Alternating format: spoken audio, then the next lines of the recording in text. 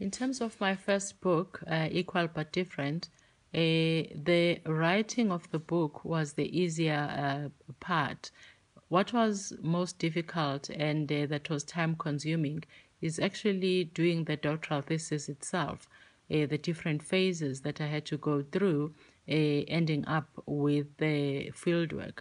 Fieldwork was very inspiring. Yes, it was hard work, but it was quite enjoyable listening to the life journeys of the different women. So I would say the latter part, which is putting pen to paper to publish a book, was the easier part for me.